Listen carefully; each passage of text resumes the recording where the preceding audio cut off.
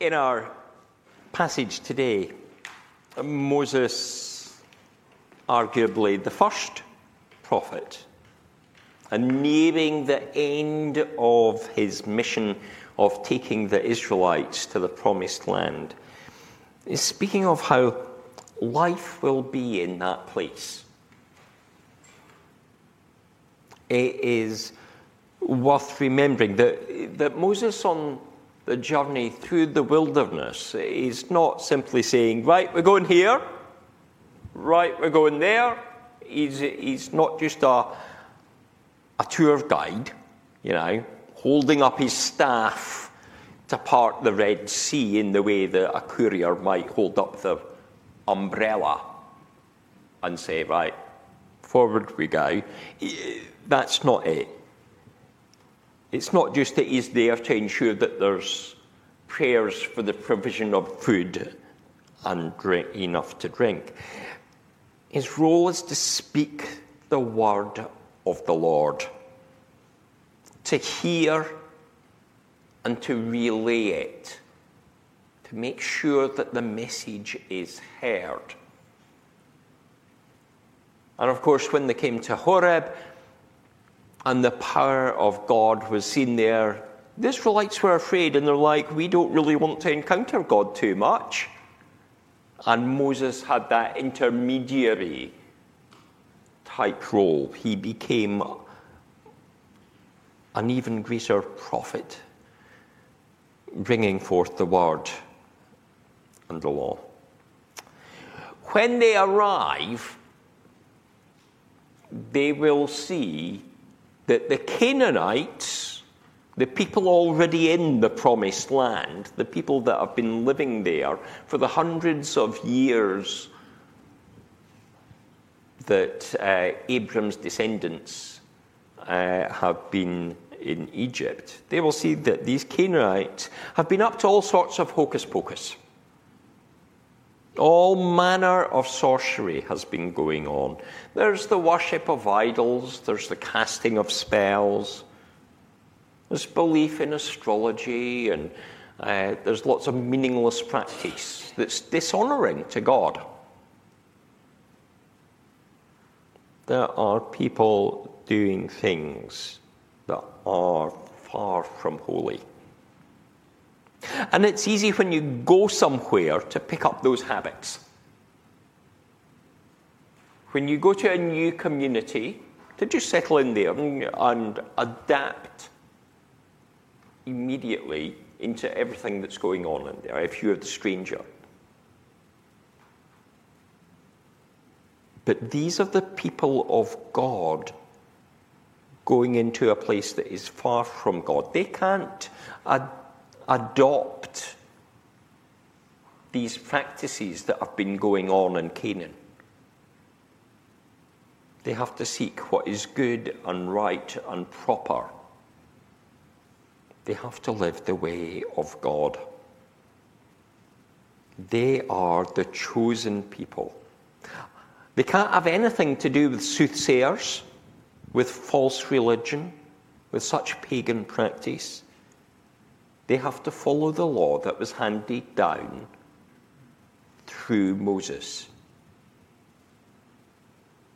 The instructions for life that said, this is what you live. This is how you do it. And to help them understand, because it is a long and complex series of instructions in the law, Moses says you've got to have prophets. You will have prophets that will be there. I will raise up for you a prophet. It says in our translation today that word is rightly translated more as prophets, plural. It's not just one person that Moses is speaking of. It's not just Joshua who will follow on from Moses that Moses is speaking of. It's about all the prophets that are to come, all the people that God will give his word to, and that will be able to share how they are to live and redirect by speaking with truth and power. All those throughout the Old Testament. And it also speaks of those who today speak God's word. But how can you tell a prophet from a false prophet? How can you know that the word is right? How do you know that message is for you and isn't simply for a much wider thing that isn't of God? Well, the saying goes, the proof of the pudding is in the eating, isn't it? The proof of the pudding. Now, that's not talking about something sweet. It was Burns night on Thursday. Anybody have haggis? No way! Peter? Vegetarian haggis.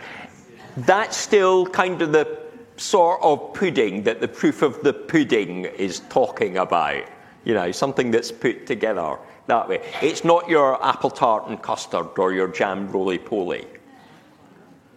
It's about your black pudding or your haggis or something like that. It's something that you can't really tell what it is. You look at it and go, well, there could be anything. Could be anything in that. And the proof of the pudding is in the eating. Whether it comes out, whether it's true, whether it's right. Moses here tells us that we can know a prophet is real when their word comes true. Now, of course, that was the issue last week for Jonah. In our reading from Jonah, he was giving out a message, Nineveh's going to be overturned. And he wanted to see that city destroyed, because if it wasn't destroyed, he would be seen to be a false prophet. And of course, it wasn't destroyed. But the issue at hand there was that Jonah misunderstood what the overturning might be. Not destruction, but a turning to God. Because the king heard the prophet and led the people into repentance. So, we have to be careful in how we discern what the outcome of the prophet's word is. Because it might not always be quite how we assume it's going to turn out. But there are other ways that we can identify false prophets too. If an individual is speaking for false gods rather than the true God, then that person is clearly a false prophet. Those false gods can include fame, the seeking of fame and fortune. And also perhaps the superiority of one group of people over another. That might be a race, it might be a nation. If a person is promoting personal benefit over love, then they are not in harmony with God. God's way is of love. And love is a sacrificial thing. It's about giving. If it puts the growth of a particular section of society above the urgent needs of others,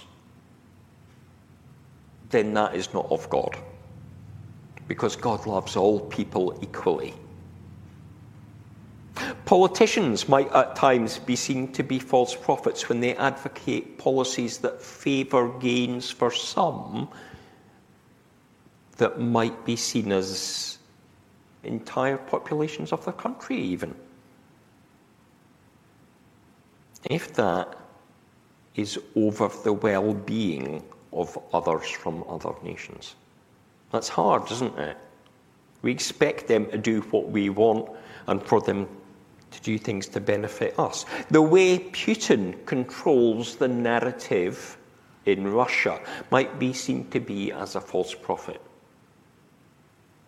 because he speaks in a way that gives falsehood, and in his relationship with the church, it gives a falseness out of it. He leads into evil actions. And so it's easy to dismiss him, but we have to look at our own things closer to home too.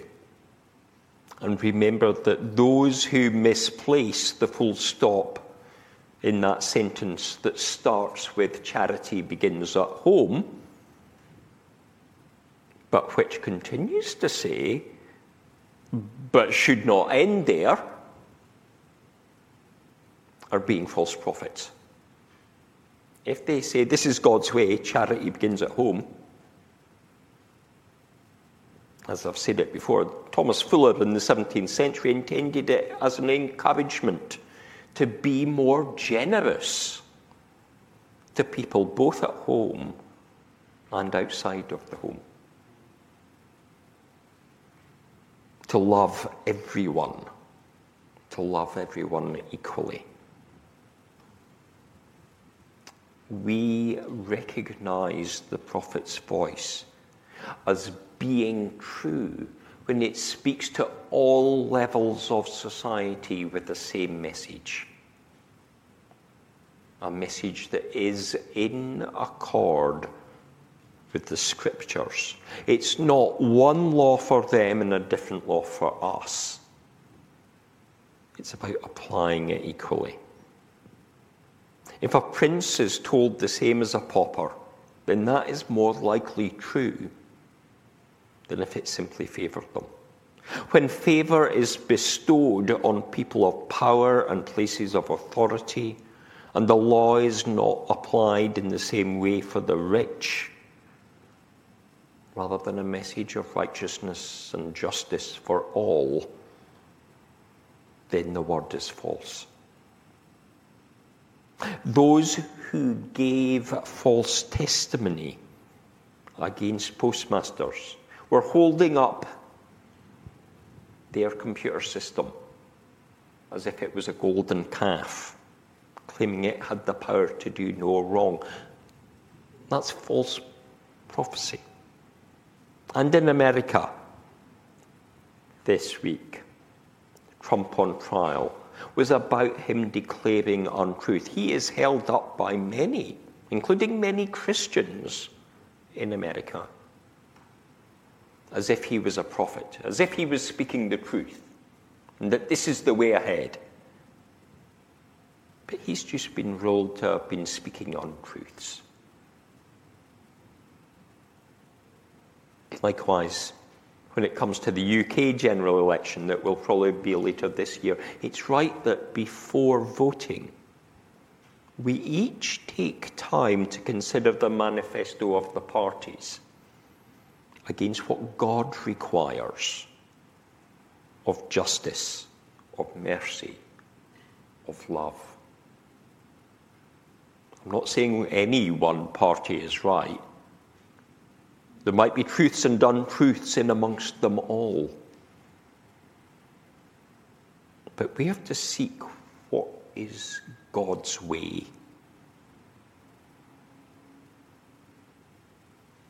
We have to identify the false temptation of what attracts us because it is beneficial to our personal circumstances. And instead seek what God might have us do. As the church, as God's people, we are all called to consider God's word. And we are also all called to share it. Preachers, including ministers, need to bring a message that can be weighed up.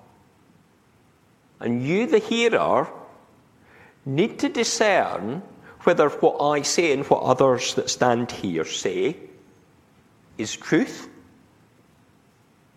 or falsehood? Are we close to what God's word says? Are we basing it on what is in this book? The book that's been handed down through the generations, over millennia, the message of the Lord, the word that is there.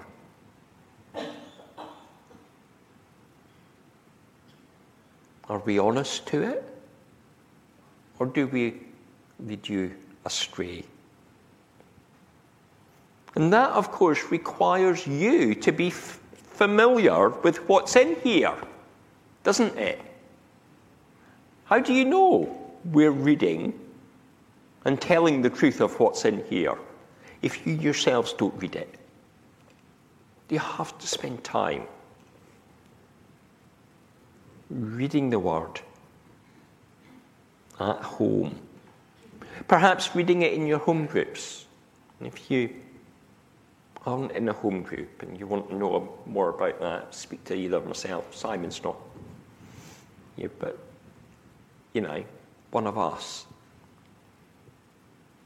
will help you think about that, about joining a group, where the scriptures can be opened and explored in a new way and discovered and gone into in depth, because it takes time. You, as believers, are to be witnesses of the word.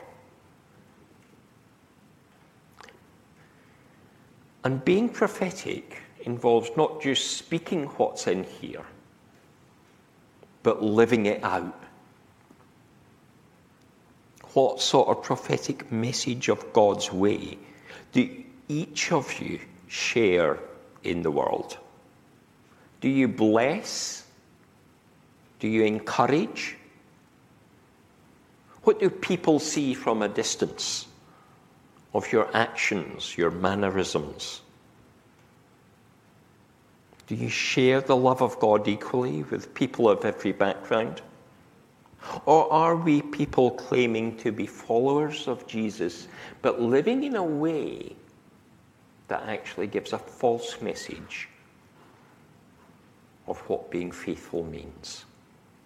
Faithful to God and faithful to his word. Moses was a true prophet, called by God. And he shared the word so that the Israelites could live as the people were meant to live, as God's people. May we too hear and understand and live in a way that whatever we are doing, we faithfully share the word of God.